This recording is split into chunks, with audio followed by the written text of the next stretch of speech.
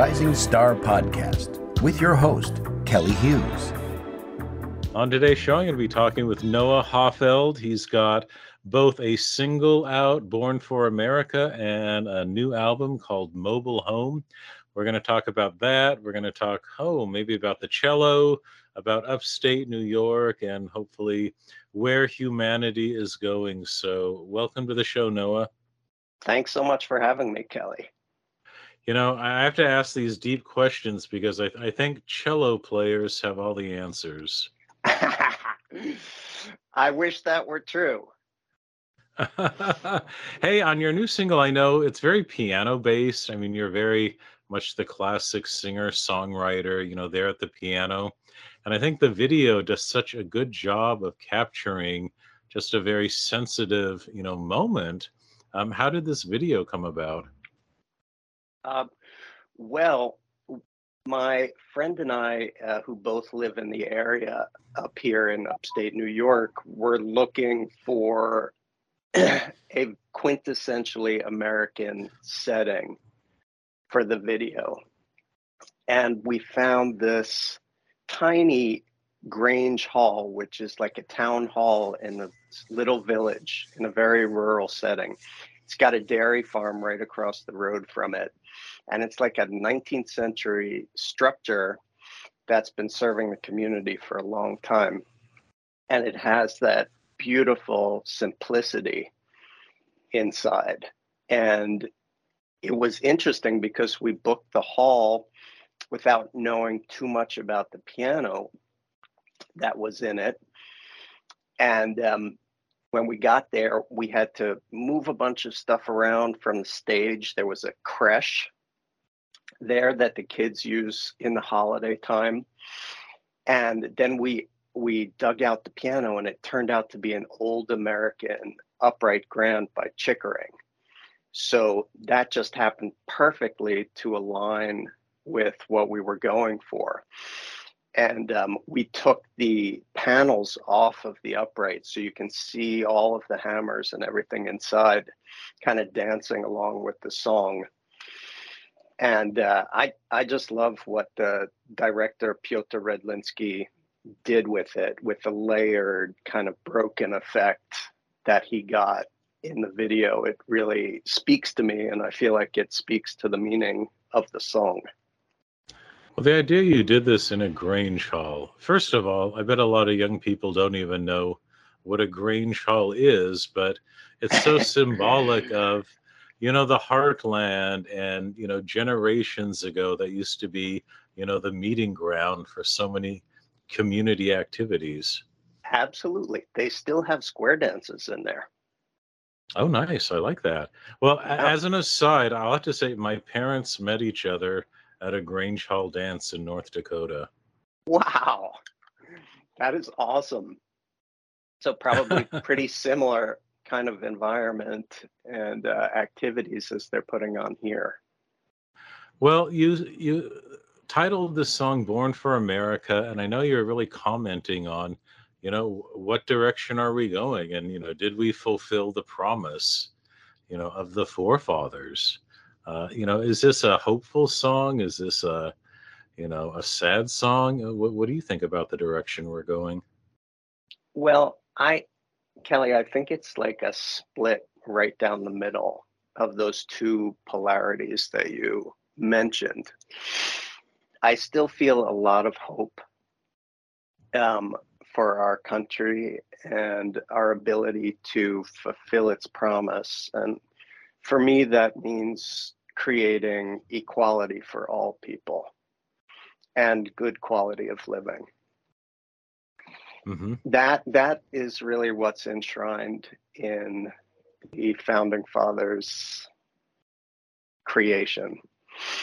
At the same time, we are stumbling so badly in so many ways and so divided. As everybody knows right now, it's like division is reaching a new high. And that's kind of what I'm trying to comment on in the song, is that kind of schism between what's possible here and where we're at. And the the kind of separation and glaring difference between those two things. I really feel like it's time for us to take a very hard look at ourselves and see what's the path out of this spot that we're in. I don't claim to have the answers, but I do like where some of our great leaders in the past have pointed. For example, Martin Luther King. I really feel that it's possible for us to have a society in which everyone is looked after. And that to create that kind of society, we can't do it with hate in our hearts. You know, we often think we know what's right, and it's them over there who are doing the wrong thing. And it's so easy to fall into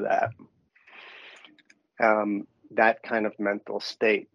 And I don't think that we will get where we need to go, which is to a more harmonious place, by looking at others, whatever their beliefs may be, as the enemy. I think that increases the division in our society and compounds all of the problems that we're trying to overcome. Mm-hmm. You know, that makes me think of that slogan, think globally, act locally. And when I look at your video for Born for America, it makes me think of this whole trend of people want to be local. They want to meet the people in their backyard and build up more of a grassroots community. Absolutely. Absolutely. That's one of the things that I've loved about living upstate. At the beginning of COVID, we moved up, my girlfriend and I, from Brooklyn, New York. And although we did have kind of a neat little community in our building of artists in Brooklyn, still when you would, walk down the street, you wouldn't know that many people. And up here, it's like, everybody. And it's been very interesting because we definitely do not all agree on politics up here. I can imagine. Now, let me ask you a question, because I'm always curious, because that's such a big trend now. A lot of people are leaving the big city because the country life, has a lot of appeal to people in this day and age. Slower, know your neighbors, especially leaving all that traffic, I'm sure, in New York. But yeah, then there's that whole divide of, what are you bringing the things with you that the locals don't want? Meaning, you're escaping maybe the hustle and bustle of Brooklyn. How much of that do you want to leave behind so you don't turn your new little paradise into a new Brooklyn? Absolutely. Well, we haven't brought much with us from Brooklyn, and there's not really a lot of people moving up to this particular area from the city. It's very rural and it's quite far from the city.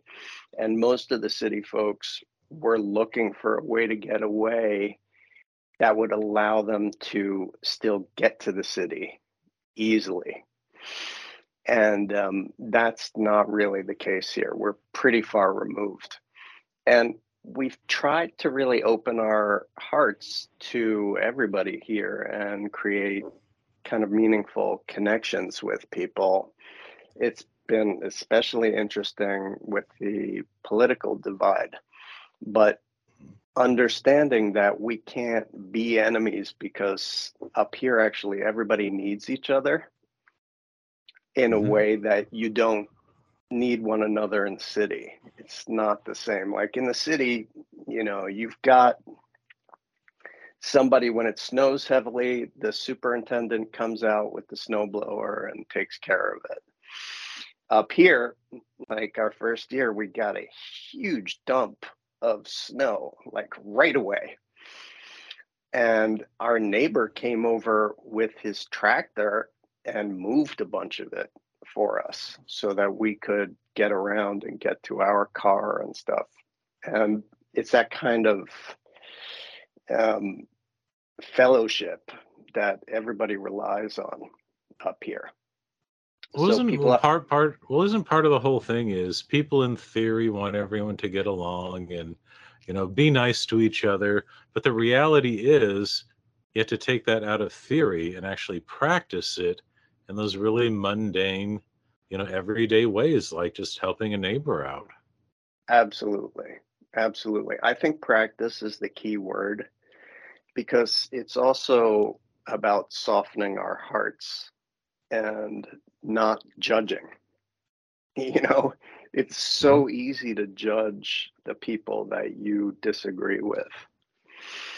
And it doesn't happen overnight that you could get to a place where that judgment drops away. It takes practice, like everyday practice, and in all kinds of very mundane situations. Like when I go down to the Grange to vote, and I see everybody who's voting exactly opposite to me, to still exchange a friendly hello and understand that we're part of something that's bigger than that divide. And I think that's what the country promises also, is that there can be this plurality of beliefs and it's possible for everybody to coexist. Well, it's a lot harder to dislike someone if you break bread with them at the Grange Hall. Exactly. And that's exactly what they had. They had a bake sale, of course, from the church going on during the polling for the midterms. So people were eating cookies and soup, and it was very cool. So, moving from Brooklyn to upstate New York, how has that affected your songwriting? Well, I think I have some more peace of mind. And I'm also, one thing that I noticed in Brooklyn is that I tend to kind of absorb the trends that I was hearing all around me. I just personally very permeable to what I'm hearing. And like in Williamsburg, there was a Rough Trade um, record store right down the block by the East River. And they had a live venue in there, and they had all the hippest kind of new hipster bands and artists singing in there. I also saw Lucinda Williams there, which was amazing because it was very, very intimate. But you get this sense of like, okay, this is what music is supposed to sound like. It's supposed to be this kind of, you know, hipster vibe. Hmm. And separating from that and moving up here has helped me to see that that is not the only paradigm. Like here, I'm not exposed to that kind of um, it's a bit rigid, actually, like that way of thinking, like everything should sound like this. And up here, it's more open. There's open space. We live on a road that dead ends in state forest, and Oh, it's I see. nothing So but you're trees. out there. So you're Yeah, really out there. yeah, we are. Well, in New York, Brooklyn, you know, closer to the big city, it seems like status is a little more important. And Definitely. I would think when you move out to the country, when suddenly, you don't have to follow trends as much or you're as conscious of status, what does that just do to your well-being? I found that to be very healing, Kelly. Like just on a personal level, like I have a new hero in my life who is this 80-year-old man who walks like 5 miles a day down these country roads. And he takes his walk every single day. And he's not wearing anything fancy. He's not trying to impress anybody. In fact, he might not even see anybody the whole time that he's out. And I found it very liberating to kind of make a guy like that my North Star.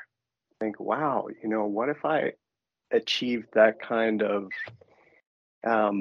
harmony with this life and with nature in a way that's, not about trends, not about achieving recognition from a certain kind of status.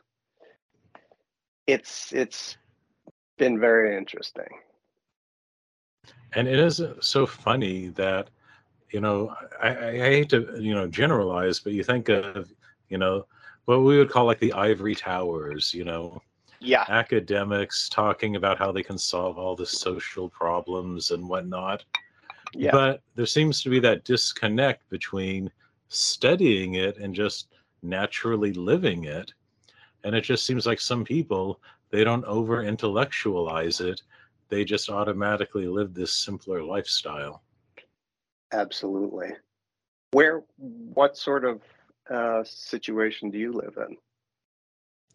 I moved from a bigger town to a smaller town about 10 years ago, from Seattle, still accessible, and I really like it. And I think part of it is, like you were saying, knowing your neighbors, just really getting to know the shop owners, and, everything's not like this faceless customer service world. It's really nice to know the people running a small business. Yeah, that sounds wonderful. Don't you like just something homegrown where, like you're saying, go to the Grange Hall, there's a bake sale, there's a holiday bazaar where, don't you find, there's creativity everywhere. And I think a lot of times in a small remote place, you find a lot of unexpected creativity. Absolutely. Absolutely. It doesn't really take the same shape that it does in Seattle or New York City. It has a different look to it. But people are creative wherever you go, and people are getting it out and engaging in whatever way they can. And it's very beautiful. Well, don't you find like when you're in a bigger town with artistic people, which is great, I mean, great groups of people to be with, but there's also this, not the starving artist mentality, but more of, oh, everyone's against artists, and like there's some conspiracy. And then when you, I think, are just around people who, maybe they are in the country working a full-time job, and yet, they still squeeze in time for a little musical group or a sewing group or this or that. Exactly. I think when you're not, yeah, and you're not so tied up in that identity, you just do it, as opposed Yes. to spending a few months thinking about doing it. Exactly. Or you sing in the church choir. There's a lot of that going on here. Or not getting religious, but what they used to call the Protestant work ethic of, there's just really no thought to delay it or to procrastinate. It's like, just do it. Yeah. I love that. And a lack of self-consciousness. Yeah. Do you think artists sometimes dwell too much on the outcome? I do.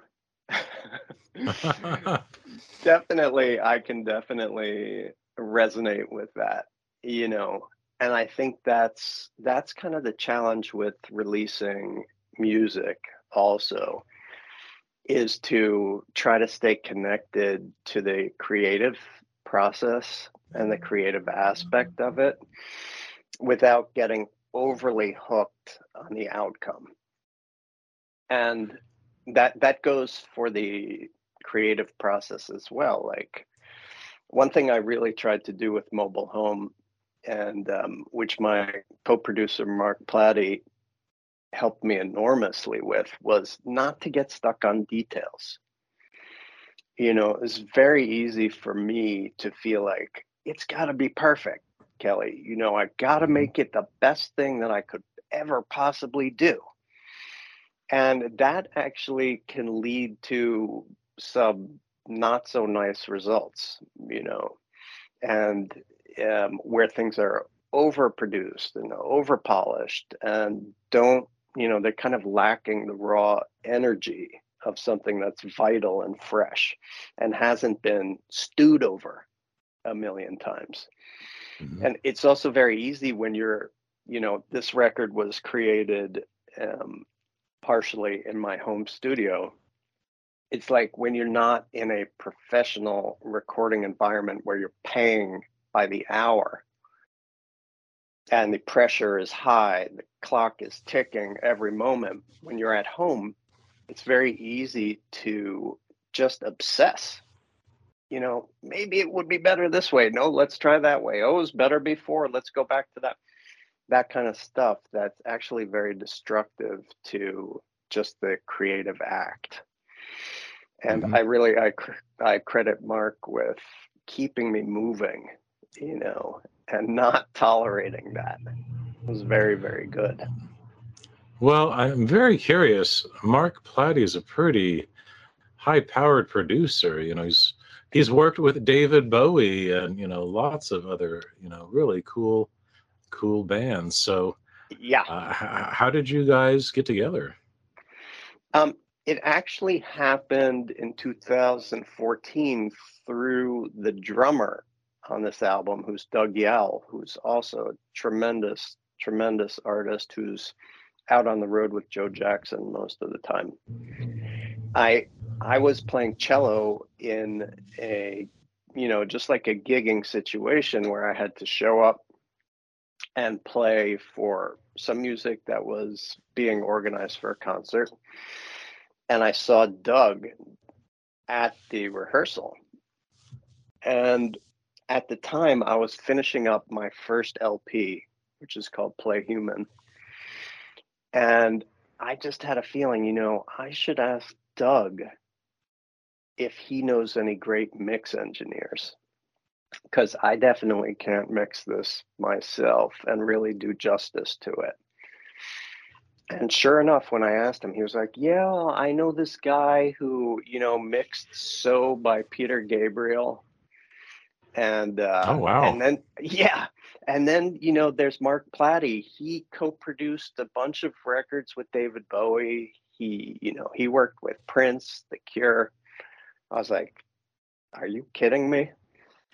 That is exactly what I need in my life. And he connected me with Mark, and I sent some songs to Mark, and he was very, very gracious and kind and agreed to take on mixing project.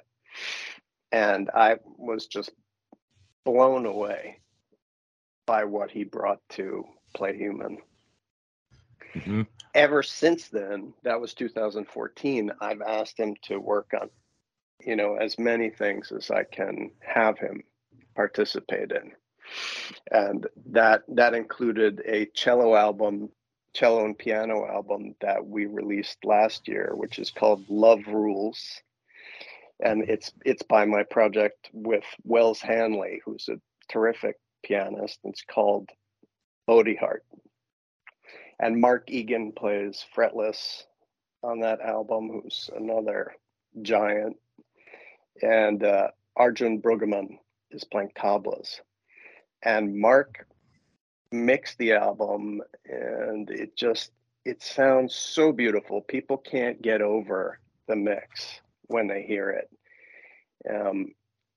Everybody, who I've talked to, who's a musician or is really involved in music from an industry perspective, they just are blown away by what Mark did.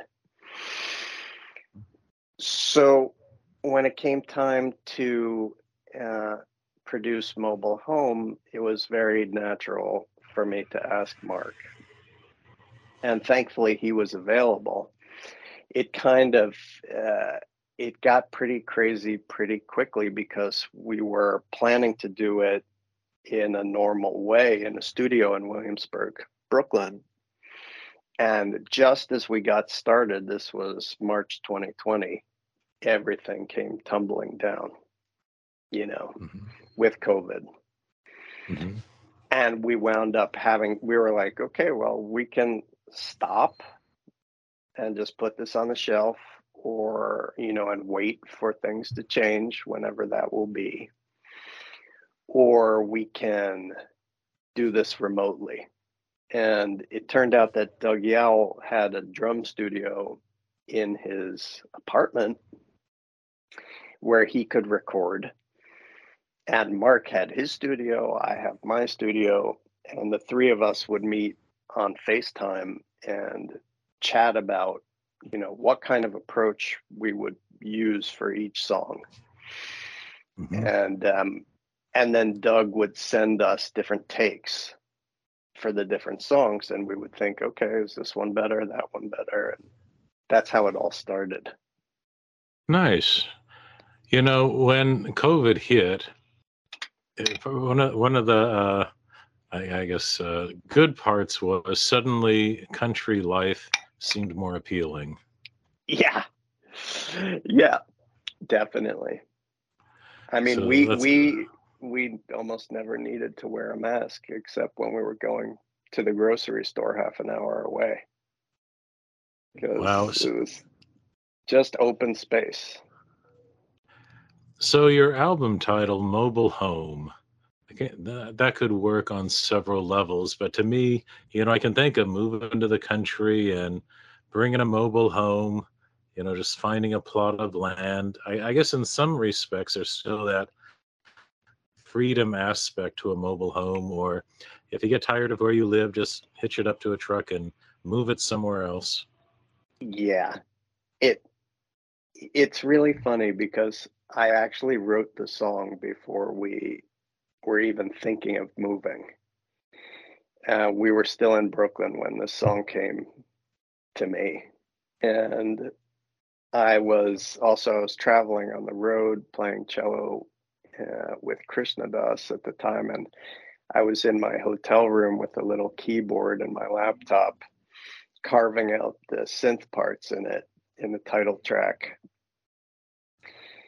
And it was really, really strange, Kelly, because we searched for a long time for a place to live upstate, and there was tremendous competition and like serious scarcity of places within our budget.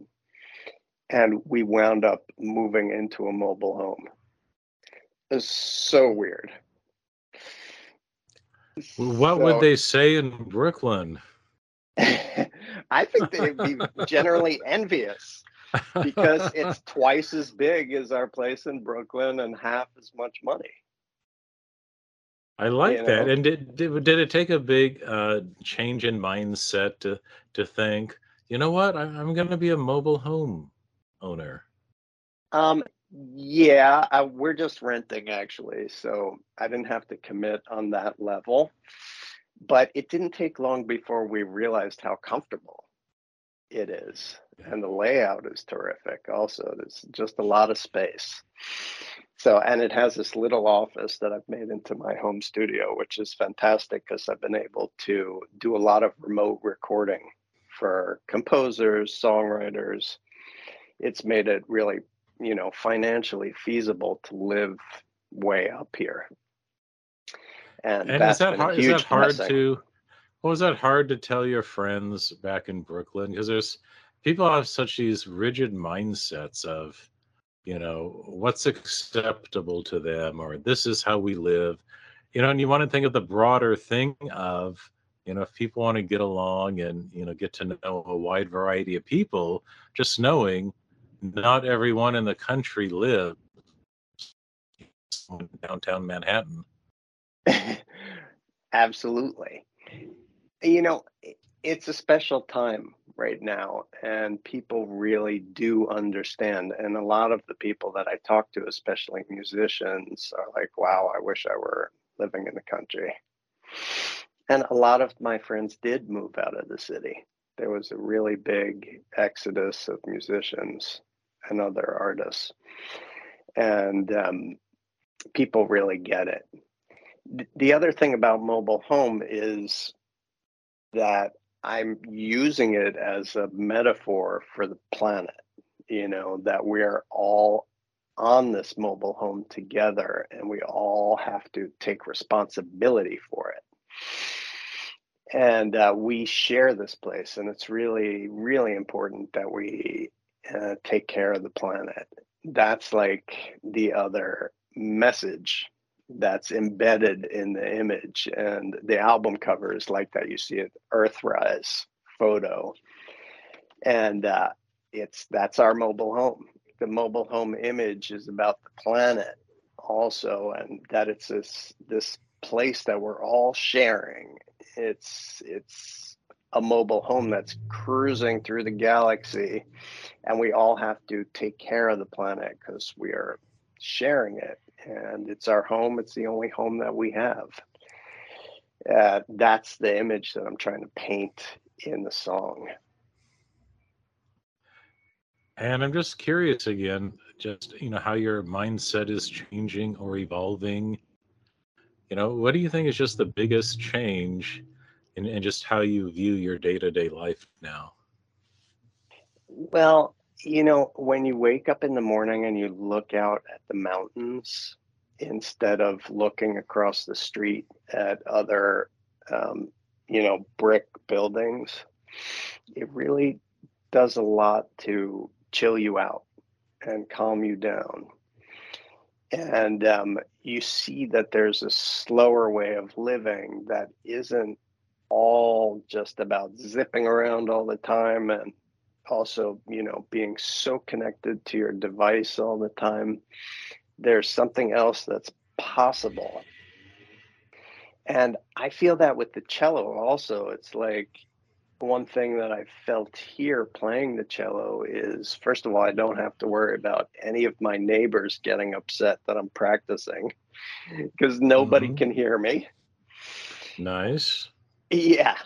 And it's like I can slow down with the instrument and really experience how beautiful it is and how it's vibrating and how it exists in 3 dimensions, as opposed to a lot of the screen kind of focus time that we're all engaged in. Having the cello in this particular, natural environment is a very special combination for me. Hmm. Yeah. Well, won't it be interesting 10 years from now to look back and see how this changed your music? It will be very interesting, Kelly. Very interesting. I'm interested. I've started to write a follow-up album. And, it has some of the same elements as I was working with before when we lived in Brooklyn. But I can see it's also got a kind of spaciousness that maybe it didn't have before. Hmm. Now, have you started mixing with some of the local musicians there? I have some friends that I played with. It's really, really wonderful. Like there's in in the warmer weather, there's a barn jam that happens, and it's been great to go to that and can play folk music with those guys. It's been really special experience, and playing with my friend Jim Router, who has a show on the local radio station. I went and visited his show. We did some playing on air together that was also just very like folk acoustic guitar with cello, and that was lovely. So do you Really find nice. you're doing like less work with a bow and just more plucking on the strings? I still really like to bow. It's so expressive. It's great to pluck and to be able to play that role for people where it's like having a bass player in the room to a certain degree. But it would be hard for me to do that exclusively. The possibilities that the bow offers me are just so open and varied, and there's so much room for subtle variations of color and expression, dynamics, emotion. all of those things. The bow is just such an incredible invention.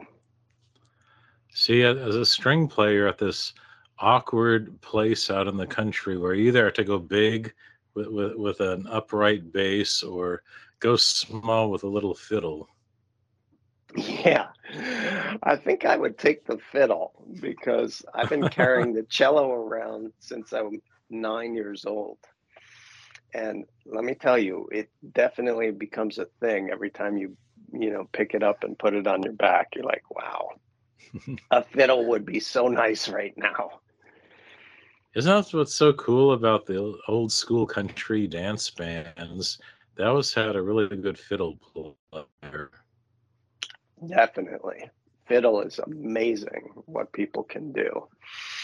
There's one particular guy named Mark O'Connor who I just love. Have you heard him? No, I haven't heard him. Oh, you got to check him out, Kelly. He is wonderful. He plays often with this bass player named Edgar Meyer, who you might have heard of. It's like a bluegrass kind of vibe. And the two of them are insanely gifted musicians. Also, Chris Thiele, the mandolin player, plays with them. And sometimes Yo-Yo Ma even sits in on the cello. Oh, my. Yeah, it's really, really great. Was Yo-Yo Ma an influence to you?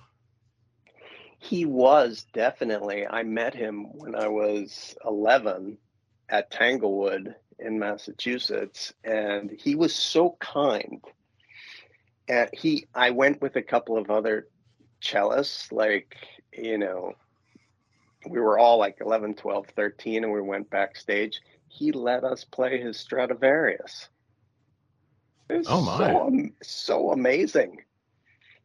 Such an open spirit, such a beautiful cellist, and an amazing ambassador for music in the world that he is. And I think that's very inspiring, that he's kind of taken on being more than just a cellist. He's representing music to the world and being an advocate for it, and also bringing in other kinds of music onto the concert stage, like Persian music or African music, blending those things with traditional Western instruments and offering that up to classical audiences. I think that's very powerful work because it breaks through all of the rigid kinds of notions that classical audiences can have about what music should be. And I just love that he's doing that. Did you find when you studied at Juilliard that they were pretty open, or do you think they were pretty rigid with what they expected of you? Back in the day, it was quite the latter. It was a pretty rigid place, and it was kind of just creeping out of the 19th century. There were a lot of teachers there who, had studied with these great 19th century masters. And, like one of my teachers, Joseph Sook, he said, yes, I sat in Debussy's lap. But, a lot of those people, they came with very rigid attitudes about pedagogy and about how music should be performed. That was verging on draconian kind of approach. These days, things have changed a lot at the school. There's a much more open-minded kind of approach, including they created a jazz program at the school finally, thank goodness, which, brings in our own Western art music. That's the most important invention in music that came from our country, and gives it a home at Lincoln Center and opens up that school to a whole lot of amazing artists in jazz. It's different, for sure. Back when I was a student, you couldn't have that. it was like, jazz? What's that? You know, that's not our music. Well, whenever I think of formal music education, I don't know. I think back to that movie Whiplash, with that I very didn't see stern it, but I've director, heard. where it's like, you just have to weed the people out and just be as harsh as possible. What do you think works best? This just ultra discipline harshness, or maybe a little more loving in the mix? Well, I don't think that being harsh and cruel with anybody is the way to go with anything. I just don't think that you achieve what you want to achieve that way, which is to have a strong student with a strong psyche who can take on the challenges of being in a very, very competitive uh, profession. You need to bolster people's self confidence. And you, of course, need to give guidance and criticism along the way. There's no way to train somebody to play their instrument or to be a vocalist without being very firm about what needs to happen on the instrument and clear about it. But it's got to happen with love and support. There's no way Mhm. you can take those two things away from each other.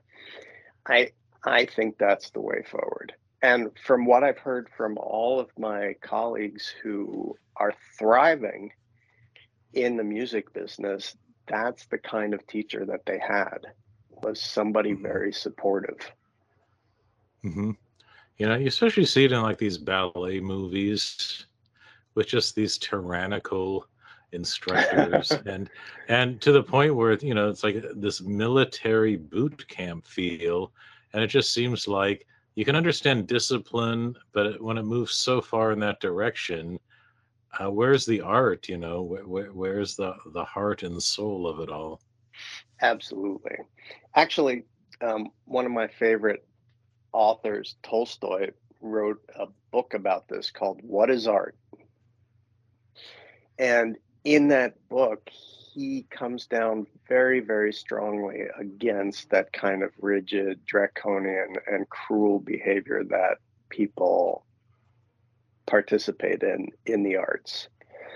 He says that it's completely against the spirit of art and music and should not have any place in the arts. And when I read that book at Juilliard, actually in humanities class, that made a strong impression on me, and I never forgot reading that. Well, since moving from the bigger city out to the country, do you find your art taking on a gentler, more organic feel? Um, I do, but at the same time, I still like, working with synthesizers and creating edgy beats, things like that. I don't know that Mhm. those are going to leave my system anytime soon. It's part of the language that I grew up with, Kelly. I Mhm. grew up in New York City and it was very edgy.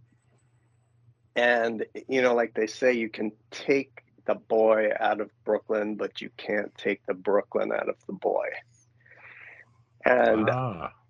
yeah, and that's kind of the way I feel. When I was growing up, I was listening to everything. I loved the Clash. I loved David Bowie. I loved the Beatles. I loved Michael Jackson. You know, I listened to just about everything, including, of course, all the great classical composers. And that music, I go to CBGB from time to time Mhm. to hear really, thrashing punk rock. Mhm. That stuff made an impression on me. And I think it is kind of important in a way, um, to retain that because one of the things I try to think about is, I'm I'm trying to convey certain messages lyrically through my songwriting that have to do with healing the planet, um, inclusivity, tolerance, all kinds of human values, kindness. But those things maybe, could feel kind of mushy, but the people that I'm trying to reach are not people who are dealing in that kind of softness. I really Hmm. want to reach people who are um, living with a more edgy experience in their lives, which I think a lot of people are these days. Hmm. And Well, one of the ironies of moving out to the country, people think it's this kinder, gentler way of living, but at the same time, when you're living closer to the land, you get to see up close. There's a bit of wildness to the wilderness, and you see the animals interacting, and I think the best thing would be for someone from Brooklyn, cat, or move out to the country and your cat lives in your neighborhood. See how quickly that cat becomes feral. Like the first time you've seen your precious cat, kill it and bring it back to the house. yeah, I mean, can you hear me, Kelly? Yes. Okay, yeah. So, like, even yesterday, we were hearing, seeing deer outside the house, and then later on, there were coyotes howling and Wow. having a party, you know. Mhm. And I know what that means, which is that the deer are becoming dinner. And Yep. that is a very harsh aspect of nature.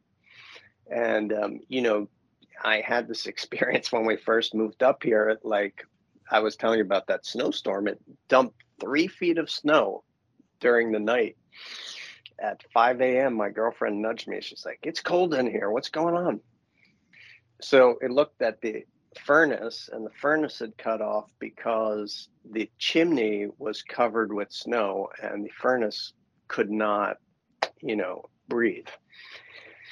And I had to get up on the roof with a headlamp on in the middle of a blizzard and shovel out the chimney from the furnace. I'd never had an experience Oh like that my.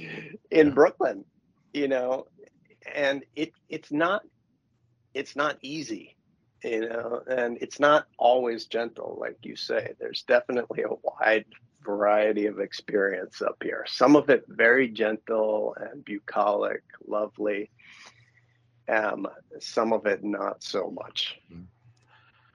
People are saying one thing about this new generation raised on smartphones and a lot of modern conveniences. They're saying if you're too comfortable, if you don't have enough challenges, it does something to your psyche. And there is something healthy about having to, shovel your fireplace out, or just to be a little closer to your day-to-day survival. Definitely.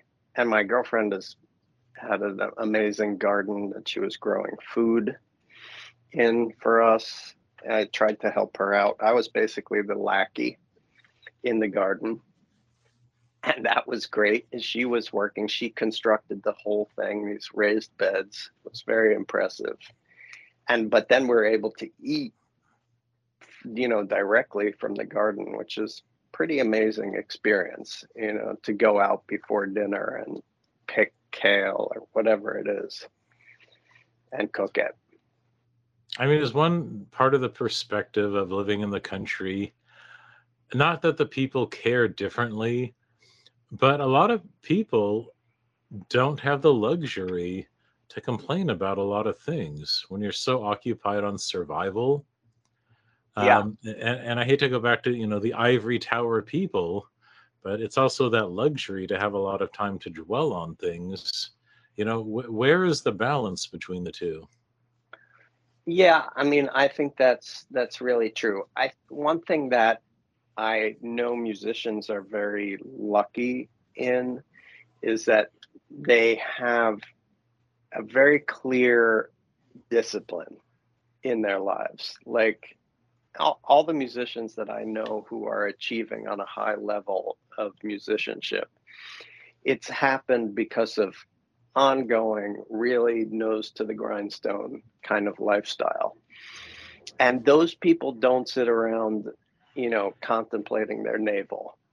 They just don't. There's too much to do, and the music is too important to them. And getting it out into the world is too important to them for them to dwell on complaints or just kind of spinning around in a circle. Music is especially great in that regard because the discipline goes hand in hand with creation. You can't have like a great instrumentalist. I think I heard, Eric Clapton before he was Eric Clapton. He spent a year in his room. Wow.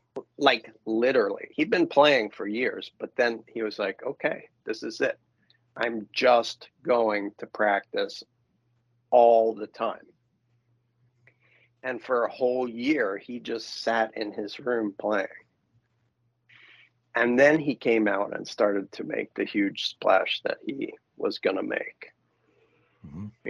And that's true for anybody who's doing something of value in music. It's because they've coupled that really, really strong discipline with their creative inspiration. Like they say, it's, 10% inspiration and 90% perspiration. Well, do you think that's where you're at now?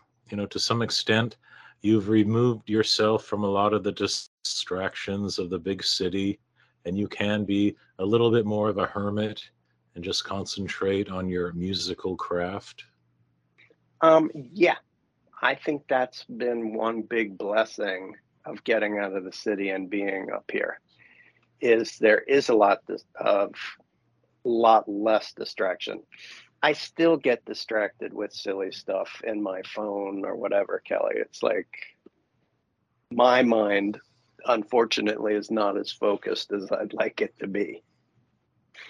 But that being said, there is a kind of focus and quiet where I'm able to tune things out, or they're tuned out for me. I'm not looking at billboards and advertising, when I step outside. I'm not hearing jackhammers when I wake up in the morning. It's just the level of sensory input is way down. And that's very good for me, not just as a musician, but also as a person. And personally, I'm very into meditation, and doing that here has been like amazing for that. Having the quiet and the lack of input, constant bombardment from the environment, just to be able to quiet down and focus, follow the breath, watch the mind, all of those techniques that kind of bring you deeper and quieter inside of yourself. It's been a real blessing up here for that. See, now I picture you up there on the verge of creating some great new musical piece for cello, and then dropping everything to play Angry Birds. That's a great image. I don't particularly get into video games, but there's plenty that's distracting. But I love that image. That's hilarious. So what's your biggest temptation? What distracts you the most? I would say getting caught up in others' achievements is really one of the things that is distracting to me and prevents me from just doing my best.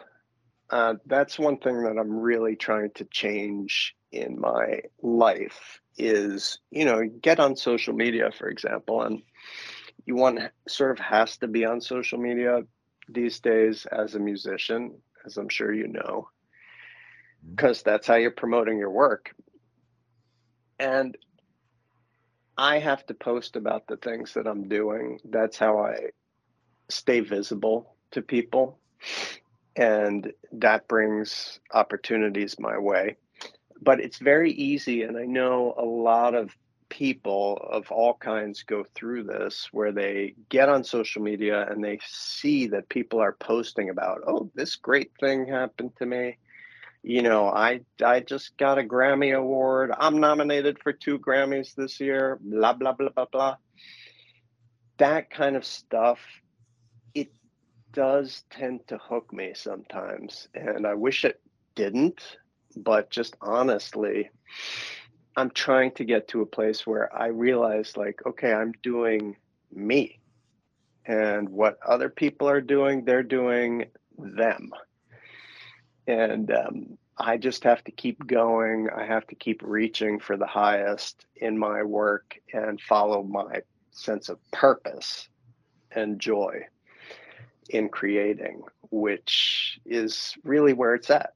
And I don't want to be caught up in that kind of mind game. At this point, isn't it almost as special, to be nominated for a Grammy, but it would almost be just as cool at this point to be, asked to play the wedding march on your cello at a wedding ceremony at the Grange Hall. Absolutely. Absolutely. I love those invitations, and it's very rich to be able to participate, in that way whenever that happens. And also, music has always been a part of daily life. It's not just something that's in the academy like you've been speaking about. Dating back to the dawn of time, it's been a part of people's rituals and their daily lives, like weddings and, all kinds of celebrations and the difficult times like funerals. Mm-hmm. And that's part of the beauty of music, is that we recognize that it has that power to kind of transform those events into something that's even more meaningful and transcendent. And music is very, very powerful in that way. See, now I'm imagining you playing on the cello. There is a season, turn, turn, turn. I love that song, and I love that phrase. I was just quoting that to somebody. I love Nice. that. Yeah, it's a classic.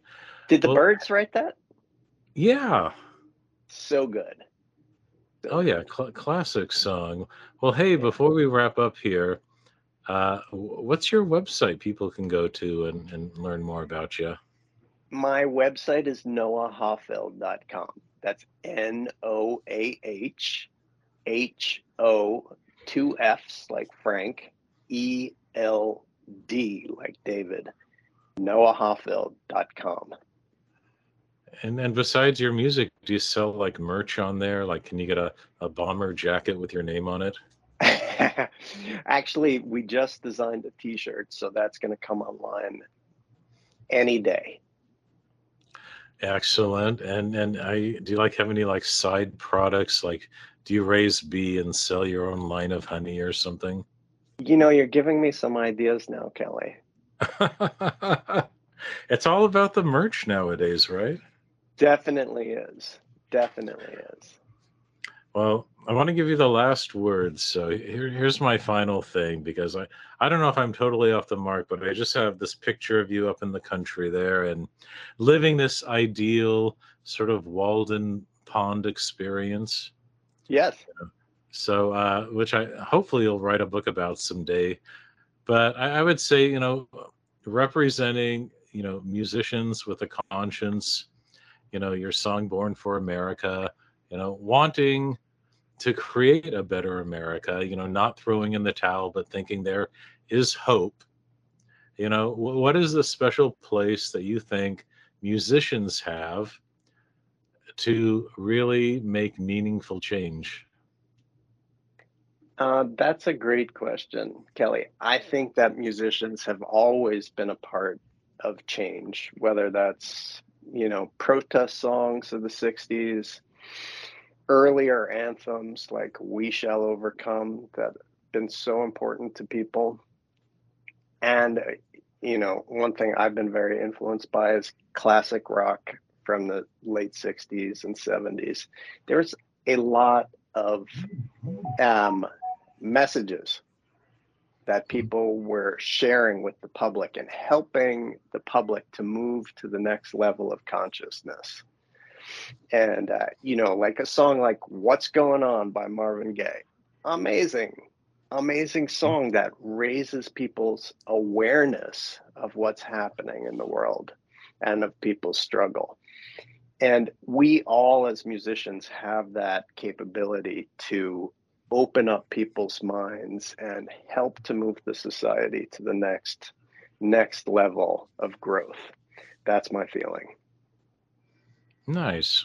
Well, his name is Noah Hoffeld. The current single is Born for America from the album Mobile Home, co-produced by Mark Plati. You've got a lot to make us think about, and I think, going back to this whole idealized, getting back to nature and getting back to something sincere and real, it seems like something that we all aspire to, and maybe that's healthy for us.